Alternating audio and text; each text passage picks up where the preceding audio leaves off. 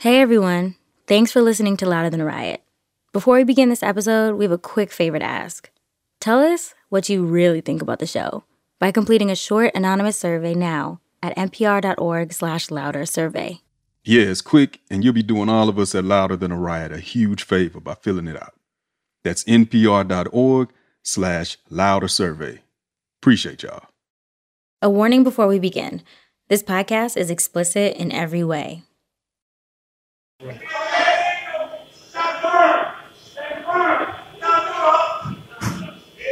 Stand up! We got a whole fight going on down here in Parliament, man. What you're hearing is a contraband cell phone video shot from inside a prison cell. We need some help, man. Can't even breathe in this bitch, bro. I can't even fucking breathe, man. There's a whole fight going on down there, man. Smoke fills the hallway. Trash is piled up on the concrete floor. Somewhere in this prison, something is burning. We've been like this since 1 o'clock this morning, man. Down at 8 o'clock. Now, we don't believe the world like this right here. This video, being streamed on Facebook Live, shows only one angle, the view from a cell. And all the while, the prisoners are stuck, helpless, not knowing if they're about to be burned alive. All they can do is watch. Not trying to die in here, man. I'm going live for y'all to see this shit, man. I'm trying to stay strong, bro. This video is from inside Mississippi State Penitentiary, a.k.a. Parchman, Mississippi's most notorious prison, where prisoners have been protesting or rioting, depending on who you ask, over inhumane prison conditions since the end of 2019. And now, the prison is under lockdown. Calls for prison reform are rising after a spike in violence in correctional facilities in Mississippi. And critics consider Mississippi's prison system to be among America's most troubled.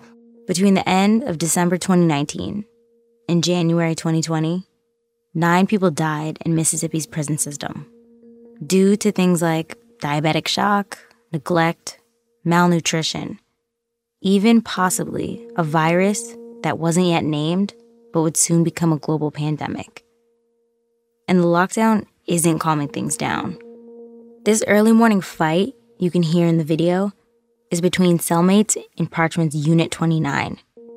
It's the cell just across the hall from prisoner Trevante Riley.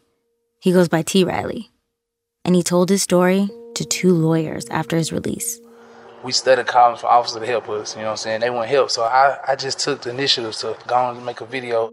T. Riley is currently 28 years old, and he was serving 5 years for marijuana possession at Rankin County when he got into a fight and was sent to Parchman.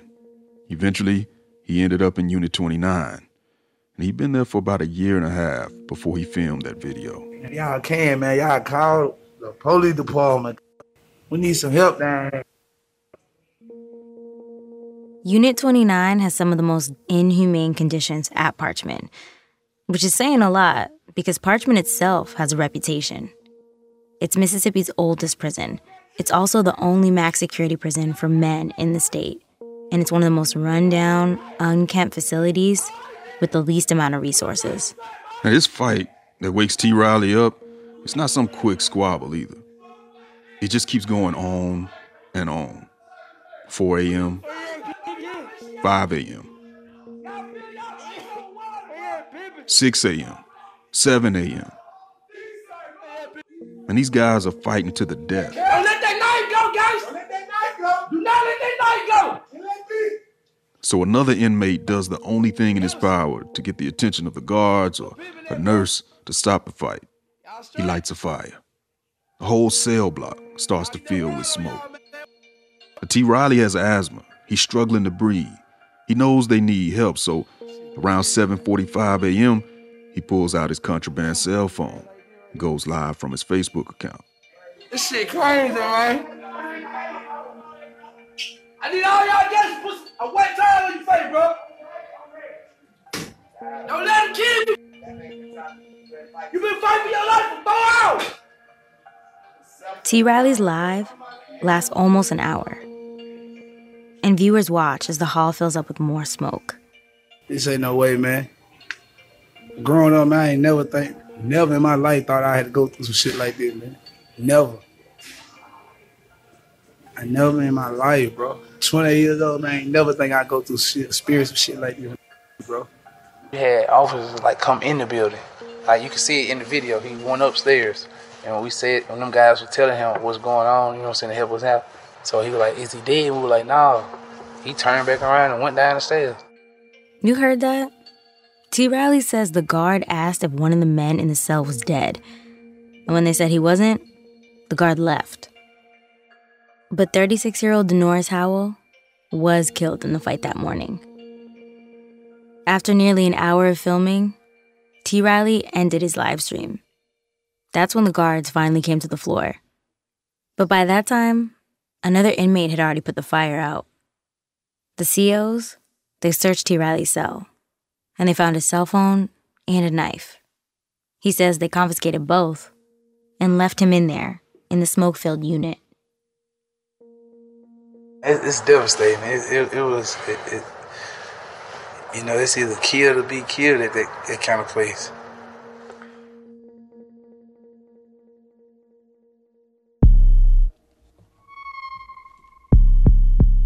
I'm Rodney Carmichael. I'm Sydney Madden, And this is Louder Than a Riot, where we chase the collision of rhyme and punishment in America. In our final episode, we weigh the realities of reforming America's prison industrial complex with the ambitions of abolishing it completely. And we look at how hip-hop fits in. Does rap's cult of celebrity help or hurt the movement?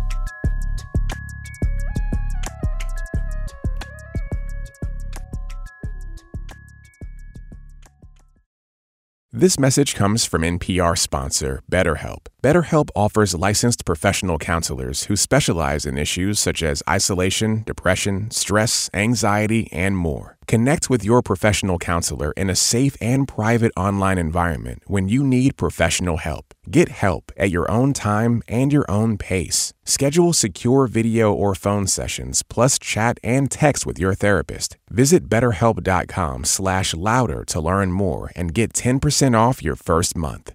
Support for this podcast and the following message come from SimpliSafe Home Security. SimpliSafe has an arsenal of sensors and cameras that protect every inch of your home. SimpliSafe has your back 24/7 with professional monitoring for break-in, fire, flooding, or medical emergencies. You can easily set it up yourself in about 30 minutes. Get a free home security camera when you purchase a SimpliSafe system at simplisafe.com/louder. You also get a 60-day risk-free trial.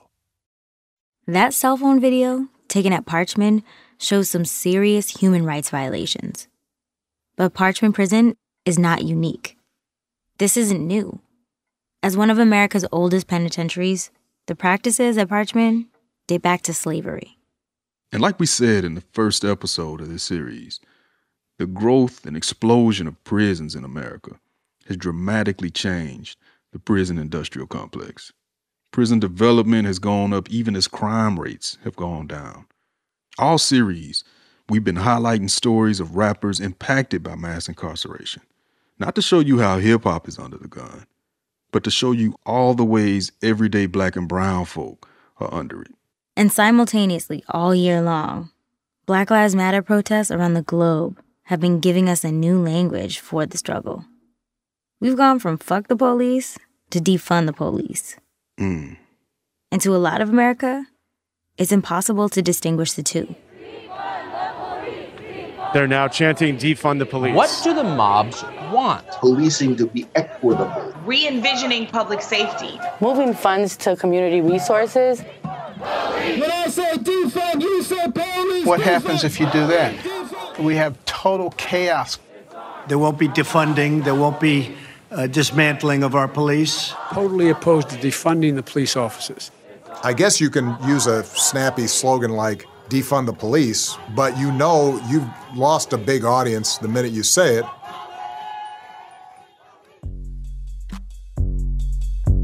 Hip-hop was always rooted in freeing Black folks, our bodies, our minds, from an oppressive state that was never conceived for our benefit in the first place. But as rap became more popular and profitable, it became so immersed in this capitalist come-up that it makes it harder to be critical of the prison industrial complex, a system built on commodifying Black bodies, just like the industry that's engulfed the art form. Yeah, we shot ourselves to the top of the charts. We shot ourselves in the foot. But you know what? Black music has always been our voice, our vehicle, our weapon, our solace. And hip-hop, more than any other genre, has been at the forefront of the conversation about what needs to change in America. So in recent years, certain players have emerged to change up the rules of engagement. When COVID happened, prisons became ground zero for the pandemic. It amplified all the racial inequality that America's built on, and that the prison system is steeped in. But it also revealed that some of the reforms that we've been being told for decades were impossible was suddenly not only possible, but necessary. Yeah, things like letting prisoners out early. And where the state failed, hip-hop stepped up, sending masks to infamous institutions like Rikers and even Parchman.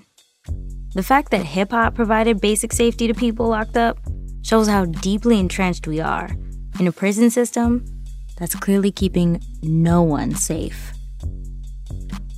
This is too big a thing to fully grapple with in a single episode, but these are the questions that have been guiding us to a path forward.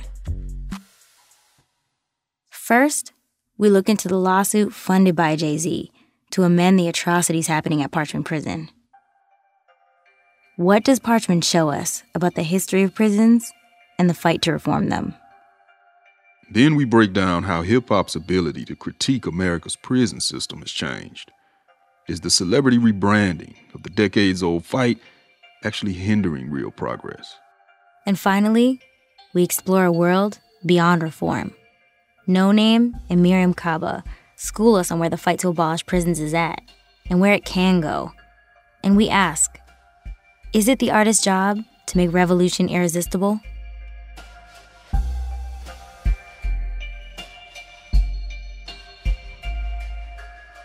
Back in January, Memphis rapper Yo Gotti's phone started blowing up out of nowhere. People started like direct messaging me pictures and videos. And then like my brother and a couple people was texting my phone videos and pictures. We in this bitch to die, man. 2020, we all gonna die. T-Riley's video of the fire and fight at Parchman was going viral. That's how it landed in Gotti's DMs. It was one of a number of Parchman videos flying around the internet that month. Gotti still remembers watching them for the first time. You wouldn't even want to see an animal living like this. You know, black mold on their sheets, black mold on the walls, feces everywhere. No electricity, that people cold. You don't supposed to go to prison and die. And you go to prison to get rehabilitated, come home and hopefully be a better person. These videos were an SOS. And for Gotti, they hit especially close to home. And I was raised through prisons. Yeah, Gotti grew up in Memphis, practically spitting distance from the Mississippi state line, about a 2-hour drive from Parchman. He'd always heard stories about Parchman. Gotti's pops was in and out of prison. Gotti and his brother were raised by his mom and his aunties, and he says half of them have been in federal penitentiaries too. I was used to the process of pulling up to a prison, getting searched, walked in, see your people, leaving without them and wondering on why they can't leave when you leave. And when Gotti was 15, his brother got locked up too. Once my brother went to prison, it's like I became the man of the house. Now, Gotti had been hustling since he was about 12. But with his brother gone, he started getting even deeper in the streets.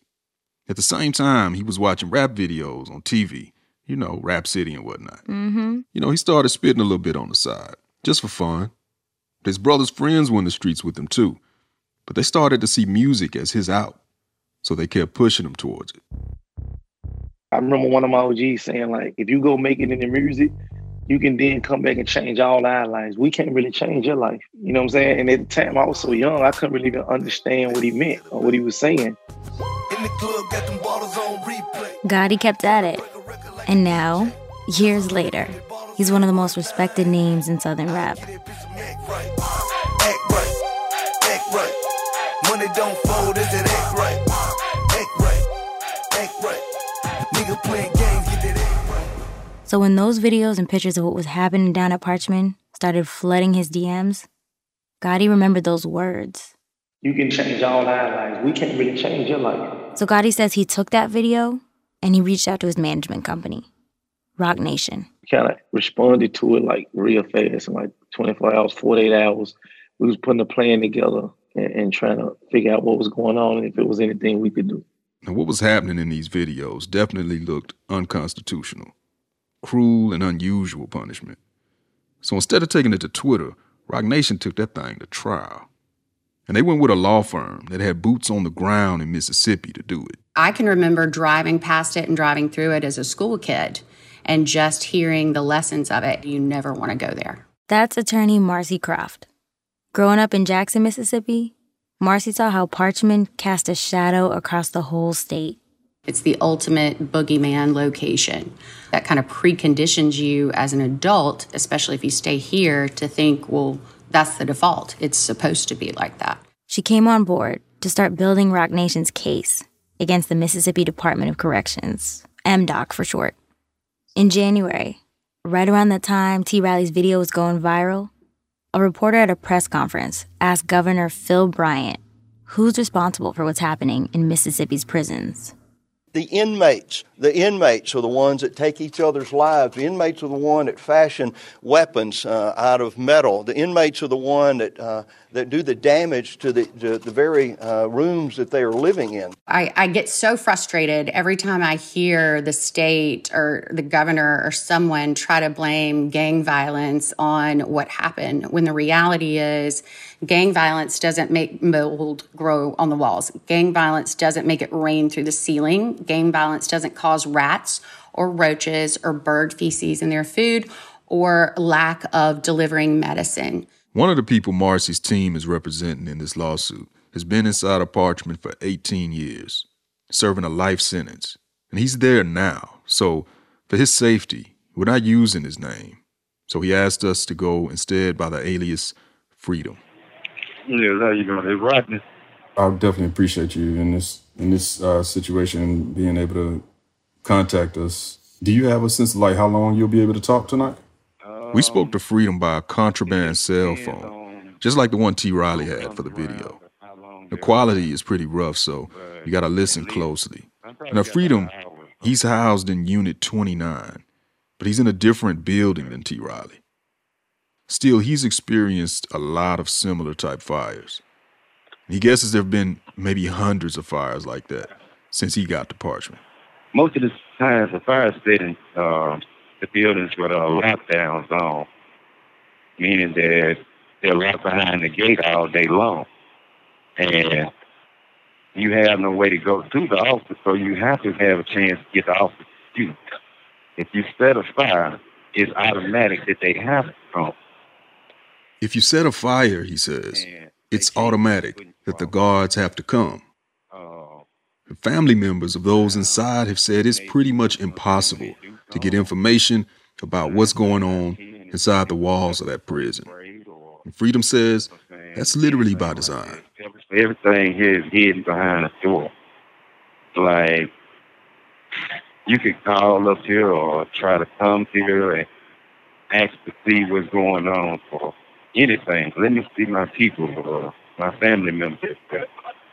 And it's not going to happen. They keep it locked up like that, and therefore they can do whatever they want, and nobody knows. Freedom says this lawsuit is the first time he's seen living conditions improve somewhat at Parchman. Things only started to change when Roc Nation's lawyer showed up. So what are you hoping that'll come from this Roc Nation lawsuit? It'll change the mind of some of y'all. I'm saying, get them to actually open their eyes and see that we may be locked up, but still human too. It's a little hard to hear, but Freedom is basically saying he hopes this lawsuit opens people's eyes to how bad conditions are in Parchman. That he and the prisoners there may be locked up, but they're human too.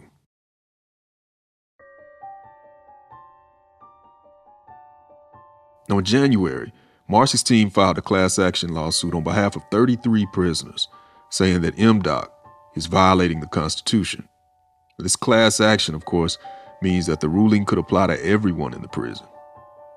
The suit says MDOT created conditions at Parchman that inflict cruel and unusual punishment.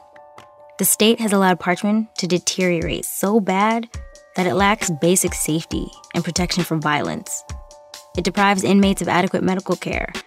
It fails to provide adequate food and water.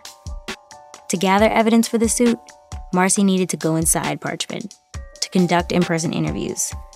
The videos, like the one T. Riley shot, they could hardly prepare her for the experience of being there.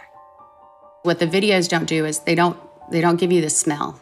They don't give you that burned ember smell in every housing unit.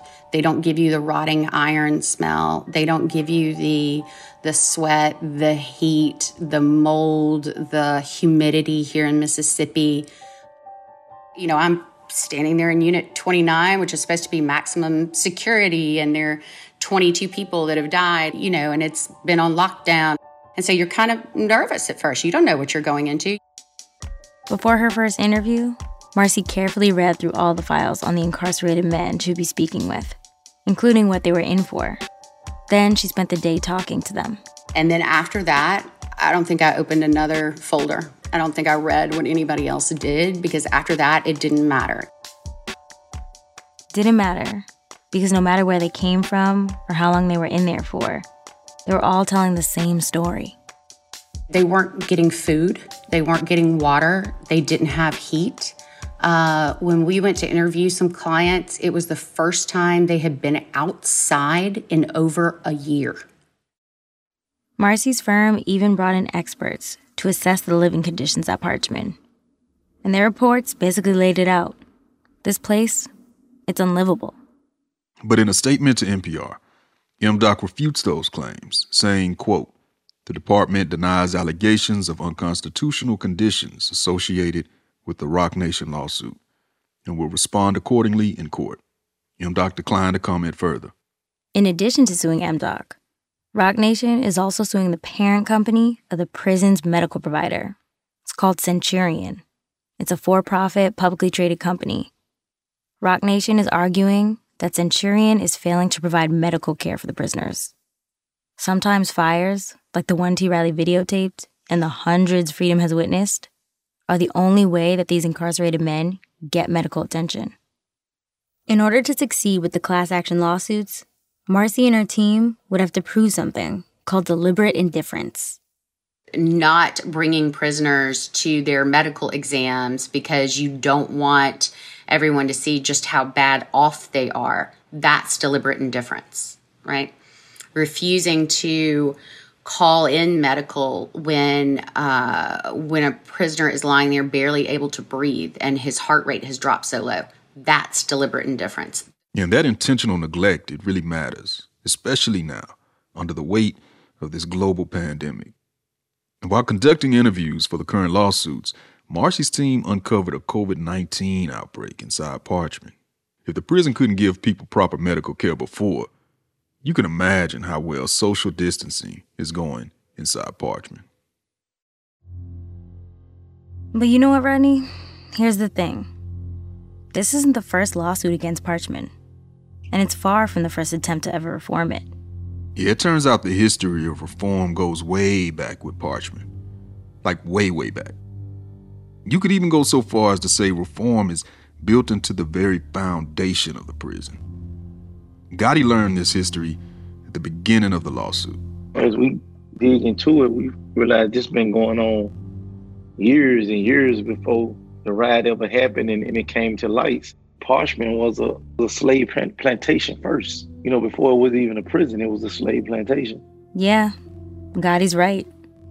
Parchman's racist past has everything to do with this egregious present. History really does repeat itself. Well, really, it begins with the Black Codes that come about after slavery. That's Ralph Eubanks. He's born and raised Mississippi, and he graduated from the University of Mississippi. Now, he teaches English and Southern Studies there. And he's something of a historian on Parchman. He really showed us that to understand the prison today, you gotta understand how it came to be. Parchman Prison started off as Parchman Farm. It's named after the family who ran their plantation there. on land stolen from the Choctaw Nation. After the Civil War, slave owners, like the Parchmans, they did everything they could to regain power. Once they run the Republicans out of control during Reconstruction, then they have to have some means of controlling the black people. First, they take the vote. Then they begin to use this means of social control of putting them to work for the state. After the war, the South was broke. But they still had a lot of work to do, right? And they needed a cheap source of labor. So they created a prisoner leasing system. They would arrest black folk for a variety of trumped-up and miscellaneous violations, and those people were leased for $9 a person to farmers and business owners, i.e. former slave owners. And people rarely outlived their sentences. This system of labor was slavery by any other name. Now, at the time, Mississippi Governor James Vardaman was against convict leasing. But get why? Because it made business owners rich at the expense of the state. He felt that he wanted to get the black criminal element off the streets, put them to work, and use their labor to make money for the state of Mississippi. So in 1900, that government began to replace the prisoner leasing system with physical prisons. Prisons that were framed as a reform to the leasing system. Let that marinate. If the leasing system was slavery by another name, then this kind of prison reform put the state in charge of that slavery. Governor Vardaman, he helped plan the purchase of Parchman Farm. It officially opened as a prison in 1901, and the money from the prison labor flowed right back into the state's piggy bank. For a long time, Parchman, after income taxes in Mississippi, was the second highest revenue driver for the state of Mississippi.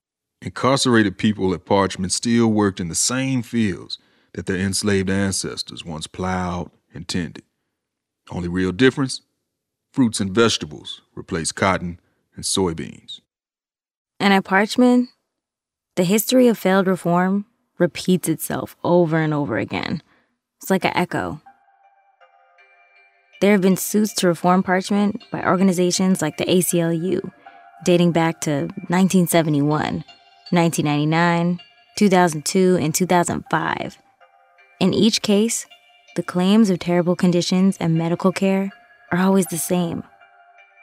But every time they get called out for it, Parchman comes up with a temporary fix. That means the reforms that come out of these lawsuits, they never last. It's a game of whack-a-mole.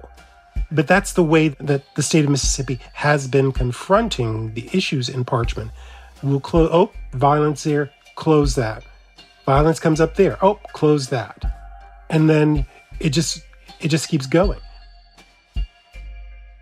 The failure of prison reform at Parchman, it's reflective of the larger state of prisons.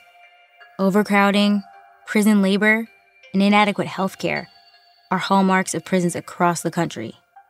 Yeah, and we asked Gotti, what are the big picture solutions to change in Parchman, to change in Mississippi, beyond these reform attempts every few years?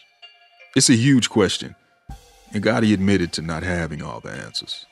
I think all prisons is cages, and I don't think you should, I wouldn't say I want to see anybody in a cage, but I don't know how to, I don't think I'm the one to answer, how you govern prisons to the outside of, where you put people for whatever they do or whatever. So, what role should hip-hop play in reforming America's prisons?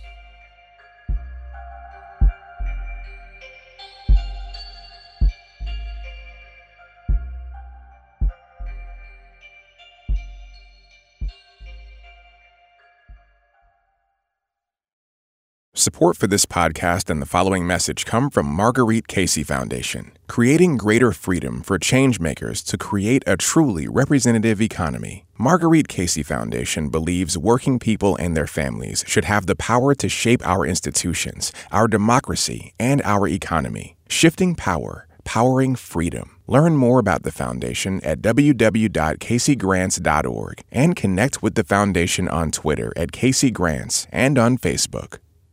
Support for NPR and the following message come from Quantasy and Associates, a full-service creative agency and studio helping brands grow by pushing culture in the right direction while introducing a new era of thinking. With a business model designed to help companies excel, they specialize in melding the worlds of marketing, content, technology, and influence. Quantasy works with brands of all sizes, ranging from Fortune 100 clients, public figures, and small businesses. Find out more at Quantasy.com. What do John Legend, Jennifer Lopez, and celebrity chef Samin Nosrat all have in common? I've interviewed them. Join me, Sam Sanders, every week as I talk with people in the culture who deserve your attention. Subscribe to It's Been a Minute from NPR. Charges reduced this afternoon against rapper Meek Mill for driving a dirt bike recklessly in Inwood. This video shows the rapper on his bike Wednesday night, but police did not arrest him until last night, shortly after a charity basketball game. When Meek Mill was sent back to prison on a minor parole violation near the end of 2017, he became the shot heard around the hip-hop nation. Desiree texted me from court that they're going to give me 2 years. We got to do something. I texted back right away. The first thing I said was, they messed with the wrong people. That's Van Jones, the news commentator, political pundit, and former attorney. And we should mention, he's also managed by Roc Nation. And right there, he's talking about Desiree Perez, Roc Nation's COO. Now, for every case we've talked about on this show, there's a social media hashtag associated with it. Free Mac, free drama, free Bobby. But the Free Meek campaign put money and power behind hip-hop's relationship to criminal justice reform, like never before. Yeah, with Meek being a Roc Nation signee, Jay-Z had a personal and financial stake in the welfare of the Philly MC. The campaign around Meek wasn't organic, it was strategic. An op-ed in the New York Times with Jay-Z's byline, a viral social media campaign, an Amazon Prime documentary. See, Meek's release from prison in 2018, it set the stage for he and Jay-Z's rollout of the new Reform Alliance. Now, Jay-Z's remained pretty hush about his strategy, but you can see it in the moves Roc Nation makes, like funding 21 Savage's legal defense in his high-profile immigration case, or raising awareness about the inhumane conditions at Rikers Island with the Khalif Browder documentary. Now, all these efforts are bankrolled by Roc Nation's deep pockets and co-signed by founding partners of Reform Alliance, partners who happen to be pretty fat cats in the world of sports and tech. The Avengers of billionaires, you know what I mean? And when Reform Alliance launched, Roc Nation brought on Van to lead it. Now, instead of just suing individual institutions like Parchman, or even representing individual people who say they're being targeted unfairly, Reform says their goal is to take the fight to the next level. Rather than me trying to represent you and you and you and you, just go to the state legislature and change the law to let everybody out, or to shorten everybody's time on probation or everybody's time on parole. For Team Roc, this is a power play they can afford, but it also operates under the system of power already in play. This is the principle of reform. Prisons are here, they're part of society, so let's make them safe and fair. And while reform efforts have failed in the past, Team Roc's lawyer Marcy says it's the money and the influence that makes the difference. Whether it's the ACLU or the Southern Poverty Law Center or any other well-meaning group, they have very limited resources and they have budgets. And so the state, I think, is used to running out the clock. Delay is used to fighting back, is used to being the one with the big purse. But when you come in with the support of Team Roc, with the support of Reform, with the support of Jay-Z, of Yo Gotti, of all those people, you're finally playing on the same field with the same equipment. But for Van, the connection between hip-hop and criminal justice reform is not only about wealth and power. It's also what rappers have been talking about for years. So much of what hip-hop is about is confronting the system. Whether you're talking about conscious rap or gangster rap, both are intensely in this struggle with law and legitimacy and the system and how it works. And both sides of hip hop put you right in the middle of the justice system. To reform the justice system, Roc Nation has brought on some unlikely partners, including close friends of President Donald Trump. But Van seems to think that this is exactly what makes his approach effective. This willingness to reach across the aisle is what made him attractive to conservatives like the Koch brothers in the first place. I was a part of the group that got the Koch brothers to go sit down with Valerie Jarrett at the White House under Obama to say, we're going to fight you on everything else, but on this one issue, can we have a ceasefire? So then when Obama went to visit a prison, the first sitting president to visit a prison, notice, he was never attacked. Fox News didn't attack him. Rush Limbaugh didn't attack him. Glenn Beck didn't attack him. Nobody attacked him because there had been a ceasefire orchestrated on both sides. I mean, you talk about going to the Koch brothers. Was there any kind of moral dilemma for you to going and sitting down with? How did you rationalize it for yourself? Look, man, I've been black my whole life. Every black person in America has to deal with the same problem. You can think whatever the hell you want to think, and then you got your boss. And you got to figure out how you're going to deal with your boss. You can be as black nationalist as you want to be. You can be the most militant person in your headphones as you want to be, but here come your landlord. And you got to figure out how you're going to deal with your landlord or your professor or anything else. So, no, I had no moral dilemma about it because being black is to deal with nuance, contradiction. But there's a bigger contradiction right at the heart of celebrity reform. It's hard for celebrity reformers to directly challenge the system when it's the system that led to their success. Okay. Kim Kardashian already knew Jared Kushner, so it was easy to look past his politics and work with him to get Alice Marie Johnson out of prison. That made it even easier for Kanye to meet with President Trump in the Oval Office and bring up prison reform. Van may believe in systemic change, but he believes you have to compromise within the current system in order to get there, even when it means working quietly with the Trump White House. But there are other people whose work with prisons has led them to very different conclusions. One of those people is Professor Ralph Eubanks, our Parchman historian. His revelations about prisons came straight out of prison. Well, it's early morning, then when I ride, Lord, mama. When Ralph was working at the Library of Congress, he started to listen to the Alan Lomax recordings of the field hollers and work songs at Parchman Prison. And I'm listening to this stuff, and I'm thinking, oh my God, this is the soundtrack of my life. I used to see that as a child. You know, I would see those men working, and I would hear that off in the distance, driving through the Delta. People make jokes that the blues always starts off with I woke up this morning. But the reason it starts off with I woke up this morning is they're taking you through the whole day. They didn't think they were going to get through the day. So they tell this story. And that's why it becomes this epic poem. Each blues song is a story of survival. Each song that comes out of those field hollers, it's a story of survival. Man, Sid, does that not remind you of Killer Mike telling us that hip-hop is our blues? Yeah, and Ralph made that same connection between blues, rock, and all the way up to today's soundtrack of rap. I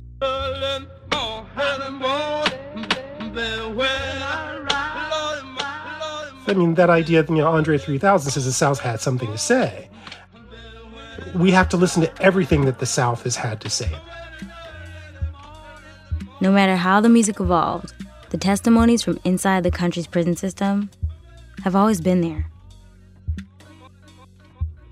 That connection with the music is so important because it connects us with the past if we'll only really engage with it. And sometimes we think that past doesn't have a lot to say to us, just like I thought, when I was 19 years old, that it had nothing to do with me. And now I realize it has everything to do with me. And late last year, pre-COVID, Ralph taught a literature class inside one of the units at Parchman. After his first visit, he realized how much he'd internalized the stereotypes of what being incarcerated is, of what being a prisoner means. He started questioning his own bias. The way that it's all designed is that we never have to engage with it. this is evil, you don't go there. The people who are there must be evil. So if there are evil people there, they belong there. Why does anything need to change? So there's a very circular logic that keeps all of this entire system perpetuated. We asked Ralph straight up if he thinks prisons can be reformed. In studying the prison's history and meeting the men inside, he says no. And he's having more conversations in his own circles about prison abolition. And I have to say that I'm beginning to lean in that direction myself, which really surprises me. Why does it surprise you?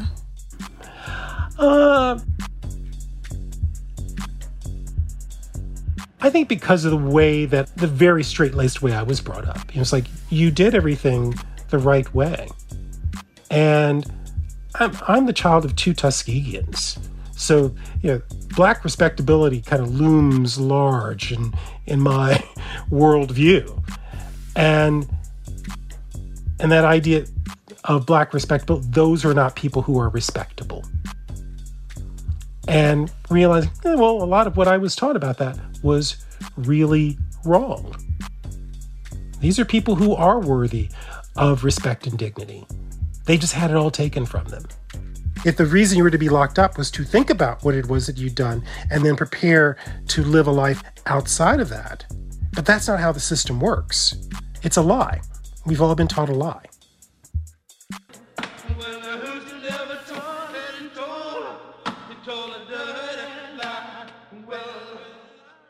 So Ralph's revelation about prisons has come from testimonies in the blues, right? But other people who've been fighting mass incarceration for years, their realizations came straight out of hip-hop.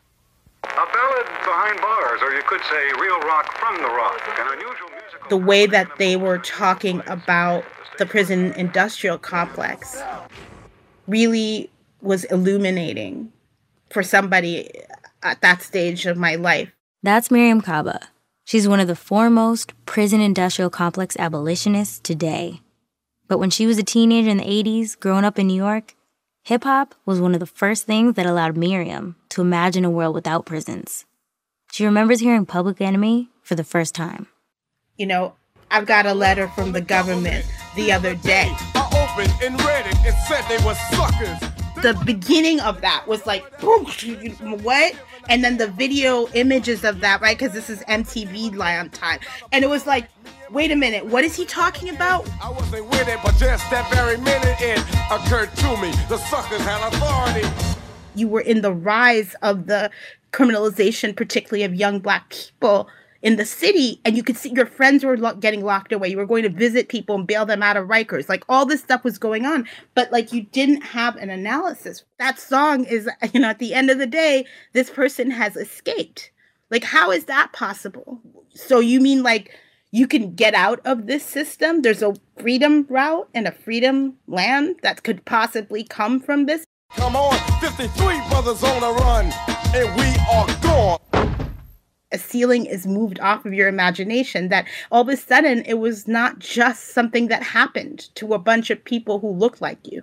Oh, there's a targeting here of folks? Racism is at work? Literally, I can see it in a different way because of this music and because of these lyrics and because of this poetic. You don't have to be compliant. You don't have to be obedient. You can question, and not just question, you could take action. That's huge. And that's huge for teenagers to hear. As a prison industrial complex, or PIC abolitionist, Miriam says their goals go further than reform. And it's not just about ending prisons completely. It's deeper than that. A big part of PIC abolition is to transform the conditions that would allow for prisons, policing, and surveillance to exist in the first place. But should the artists calling those conditions out also be the ones required to fix them?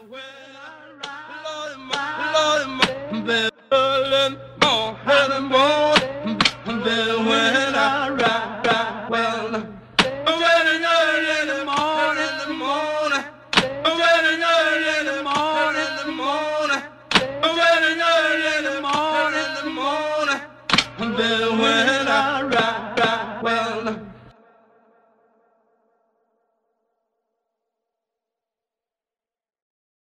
This message comes from NPR sponsor Yogi Tea. We know that sometimes finding a moment for yourself isn't so simple, but self-care doesn't have to be complicated. In fact, it can be as simple as brewing yourself a warm, comforting cup of Yogi Honey Lavender Stress Relief Tea.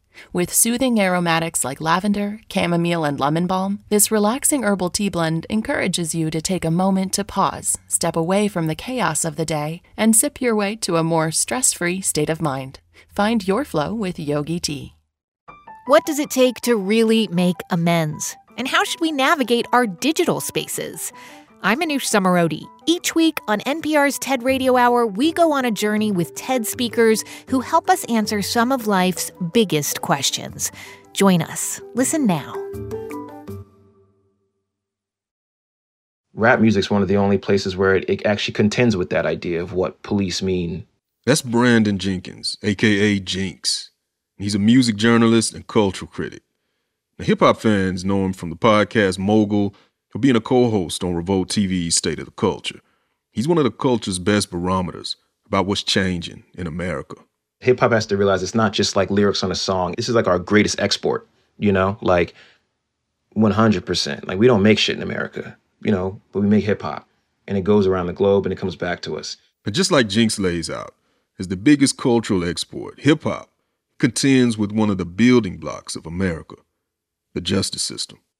We look to hip-hop to kind of solve a lot of problems. Every rapper has a verse or a line or a song in their catalog where they've tried to imagine a world where they are not perceived as criminals, where their people are not perceived as criminals, or at the very least, like there's no cops to make them criminals. It's hard to fantasize about what you want. You're like, I want a better world. And you're like, all right, how? And so I think hip-hop should help us dream that up. And if it can't, it should amplify the dreams of people that have said it. It's time for us, hip-hop, to help us create new icons, new celebrities that don't rap. You know, people that are vetted in this and have done their, you know, put in their 10,000 hours. Or maybe it's time to end the cult of celebrity altogether. Because while a lot of celebrities may recognize the inherent problems with the system and even come from communities suffering under it, that doesn't necessarily make them experts when it comes to fixing it. If you don't have the right way of analyzing the whole, then what you end up doing is reinforcing the very thing you say you want to help dismantle. Miriam Cabo looks at efforts from Roc Nation and Jay-Z, and she sees the way their very success hinders their understanding of the work. This is why you have unaccountable people speaking for themselves and their 10 friends. And that is not sustainable for movement. It may reduce harm for 1 or 2 people, but it isn't going to transform that system because there's no base. Who is Jay-Z's constituency? Who are the people he's actually accountable to? Who is the person who says to Jay-Z, now you can't do that because this is a collective endeavor and a collective fight, and we have a say in this too. Abolitionists see capitalism as a key part of the problem, but reformers, including a lot of hip-hop entrepreneurs, see capitalism as a tool they can use to fix the system. Miriam says, unlike what people think, abolitionists do support certain kinds of reforms. Most people who subscribe to prison industrial complex abolition take on some steps along the way to try to actually chip away at the power of that system. You have to make sure that what you're creating doesn't make the thing that you're trying to dismantle stronger. So it's not as simple as, do you support reform or do you not? That's not actually the question at hand. The question is, are you trying to make sure that this thing shrinks in power or not? Shifting your perspective to unlearn the systems that we've been raised under, it can be uncomfortable. And learning as a public figure, even more so. But just like in every other era, there are vanguards in rap who are stepping up to help with the growing pains. So I think you're seeing that now in this current moment when you see an artist like No Name, when you have Fatima trying to publicly learn. Tasty. Off of my empathy, bitch is just really lazy. Maybe I'm not hypocrite, maybe I'm hypochondriac. I'm struggling to simmer down, maybe I'm an insomni black. Bad sleep triggered by bad government. But I think peace and the raps on the new age covenant. If you really think I'm cooking crack and pass me the oven, Miss Captain, watch a little bitch, you go crunch and one die. Everything happened. Miriam points to Fatima Warner, aka Chicago rapper No Name, as the future of delivering an abolitionist framework through an artistic lens. No Name is an artist who not only raps about it, but she uses her platform on Twitter to constantly share what she's learning about it. Maybe this round 2. Government cinematic American drive-through. Eat the apple pie in the morning and bury the strange fruit. She's also been running the No Name Book Club for over a year now. The monthly club is all about discussing social justice literature. And it sends books to prisoners for free. She's literally trying to help people unlearn. And since this summer, she's never been more vocal. Fatima is somebody who is literally has positioned herself as a learner and has actually taken the responsibility of reaching out to various people to learn more. Notice how Miriam's calling No Name by her birth name, Fatima, and not her rap moniker. She's interested in the person as much as the symbolism of what the rapper's doing. And No Name herself says she's learned so much from Miriam already. Her analysis and her work has definitely been pivotal to me.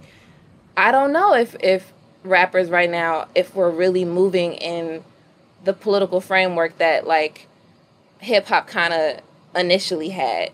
It's just been hard to know what to do. So we called up No Name and Miriam and got them together for an extended conversation about the role an artist has in a movement like abolition. And whether or not rappers should even be carrying that weight. Yeah, and Rodney, as they talked, what they had to say was just so good. I think we gotta just let it play. Let's do it. I'd love to ask you a question. You know, part of why I was happy and excited to talk with you today is because I love talking about or thinking about creativity and art and PIC abolition together as things that actually work together. You know, for me, PIC abolition is so much about imagining a new way. And as, you know, Ruthie Gilmore says all the time, that abolition is about making things as much as it is about dismantling. And I love the fact that art and creativity are so much about making things. And I wonder for you, if you're feeling excited in this moment that we're currently in about making things. And if you are, like, what are you making? I'm excited. I am excited. I've been slowly trying to work on my album and piecing that together, but my industry is so corrupt and so trash that it's like I would be dishonest if I just sat here and was like, oh yeah, I'm like so excited. And especially thinking about rap and its inception, I feel like it was a lot more Pan-Africanist, and it thought a lot more about the global South and Black people across the diaspora and how American imperialism affects those folks as well. I think sometimes I can just get into a negative headspace because I'm wanting to make art that is more revolutionary, and I'm looking to folks like Fela Kuti and Bob Marley and Nina Simone and these artists of my past, and even some like Nas and his early stuff, and like some other folks who are extremely political in their music, and that's just not, there's really no space for that. It's weird when you're sort of the only one who's like screaming about how, you know, how messed up capitalism is and how it's sort of altered our relationship with our art, like as Black artists. It's all for consumerism these days. Yeah. So it's yes, to answer your question, I am excited, but also I am like, ugh. Yeah. If that makes sense. It does make sense. I was also thinking about You know, I'm a huge fan of Elizabeth Catlett. She said years ago that art is only important to the extent that it aids in the liberation of our people.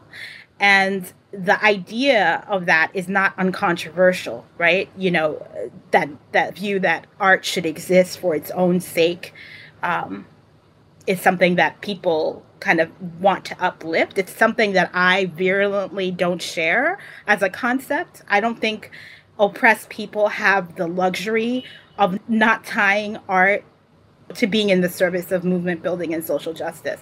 I wonder what you think about that. I 1,000% agree. I think about that constantly because especially like hip hop, like we're talking about a genre that literally came out of one of like the ghetto, like the hood, you know what I mean? The most oppressed group of people in America decided to collectively create this art form for our liberation, to like echo our messages out to larger audiences so they know like, hey, this is what is happening in our communities. I came into hip hop as a person who did not create this art form. A community that I come from made this work, and now I'm able to like sustain myself. So I feel it's my responsibility to be as honest and radical in my music as I possibly can. Art isn't just existing as art in like some dark cave. It's being sold, you know, to millions of white people. Thinking about revolutionary concepts and ideas, it helps when you can package it in a way that's enjoyable to listen to, beautiful to look at, you know. I know for me, I made book club, but I struggle so much with reading, and the things that help lead me toward wanting to learn more has been art and music and film. I definitely think we could be as like creators pushing for something a bit more revolutionary and a less like individualist. I have one question in relation to abolition becoming, I don't want to say mainstream because Twitter is still definitely a bubble, but a lot more popular. I'm stunned, frankly. That's what I keep telling people all the time. I'm like, when I see people say abolish police, I'm in shock. So I want to say something about popularity. Again, you know, of course it's relative and it's still a deeply unpopular vision, and it's going to remain unpopular for some time. And that's okay. Because I will tell you that when I was in rooms, I don't know, 10 years ago, people thought we were completely bonkers off our mind. This is how I know things shift, is that when Ferguson happened and all the demands were about body cameras and things like that, and to come to this moment 6 years later, and the demand is to defund and abolish police for some people, like in actually a significant number of people. I mean, my God, that's incredible to me. And I just imagine a whole generation of young people being born in this moment. When I was growing up, there was no concept.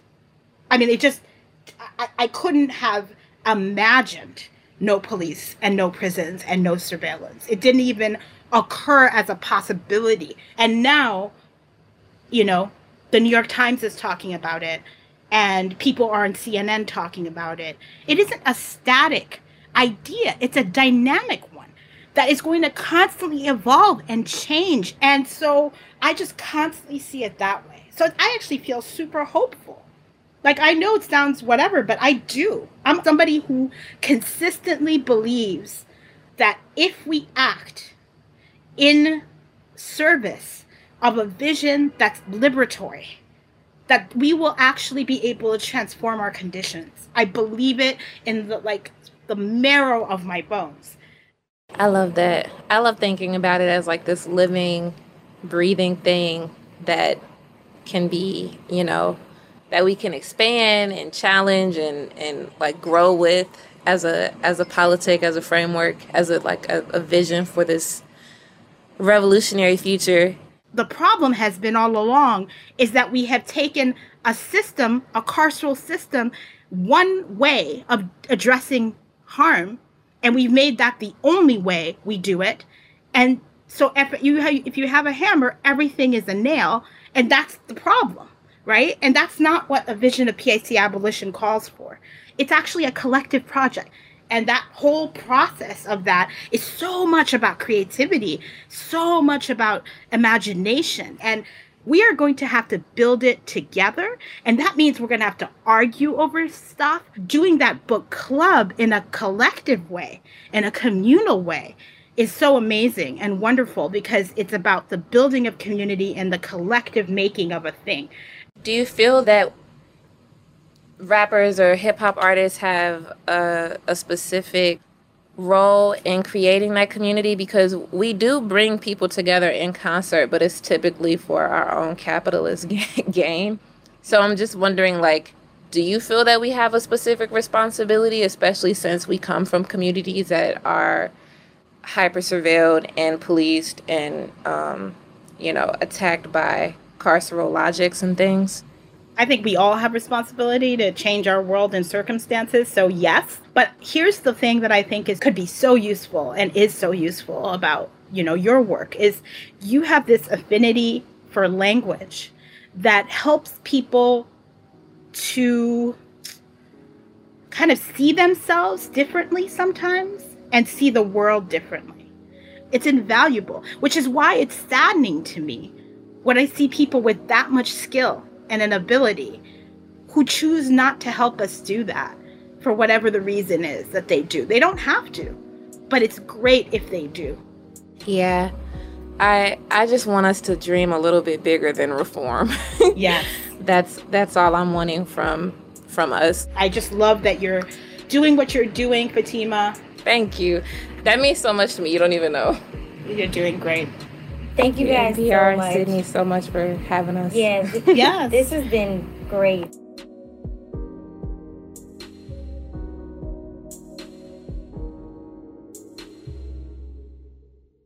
You know what I love about this conversation, Rodney, is that this whole season started off with something of a conspiracy theory. Right. Of that purported meeting between all these powers in the music industry and the prison industrial complex. And we're ending the series hosting a conversation between two real forces in music and in the push against the prison industrial complex and in ending mass incarceration in America. Yeah, that's kind of deep, huh? Yeah.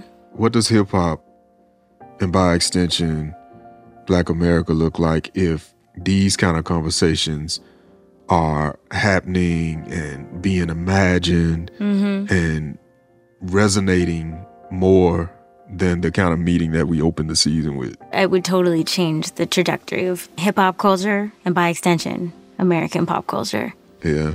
Yeah.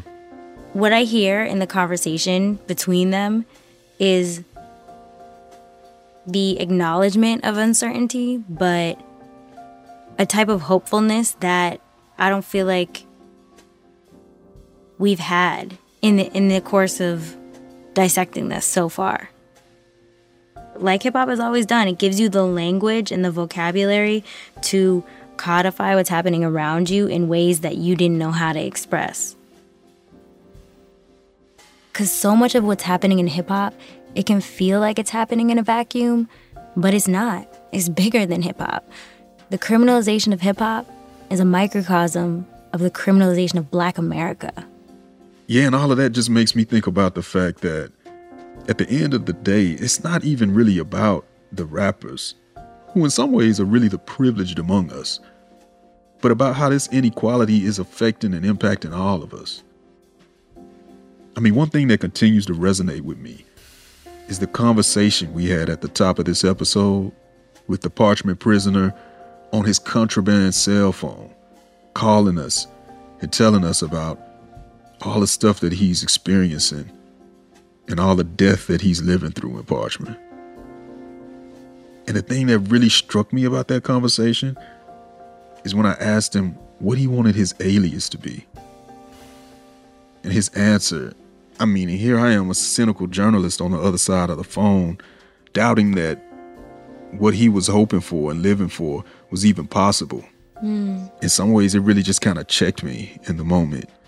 Did you come up with an alias yet that you want to use? Oh, man, I was just talking. I hadn't even thought about it. That's okay. Freedom. Can we use that? Yeah. Why you want to use that? That's what I'm hoping for. That's what I hope for every day. Freedom. That's all I want.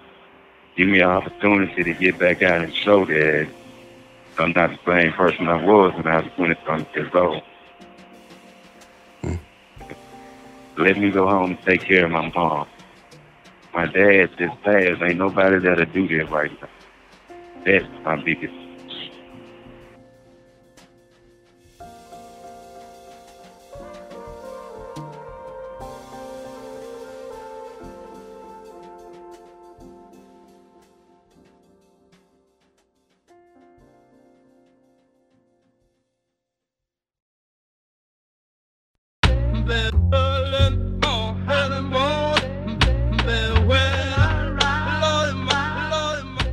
This episode was written by me, Rodney Carmichael, and Sam Leeds.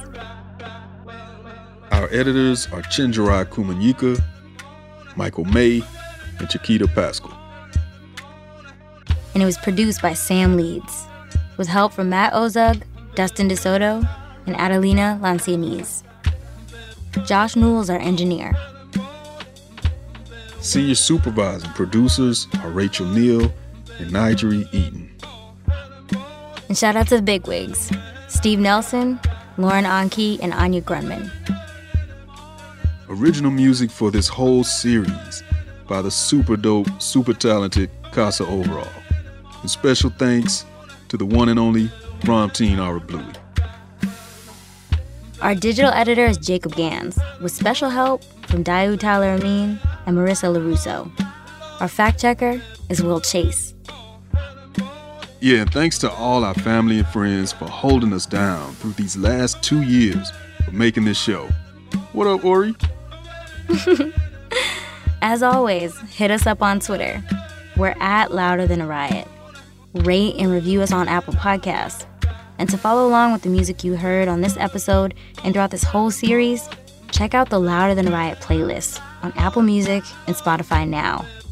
And if you want to email us, it's louder@npr.org. And just a reminder, we still would love to hear from you on our audience survey. Go to npr.org/loudersurvey and do your thing. Yeah, this is your chance to go off. Tell us what you're feeling and what you're not about the show. That's npr.org/loudersurvey. Thank you.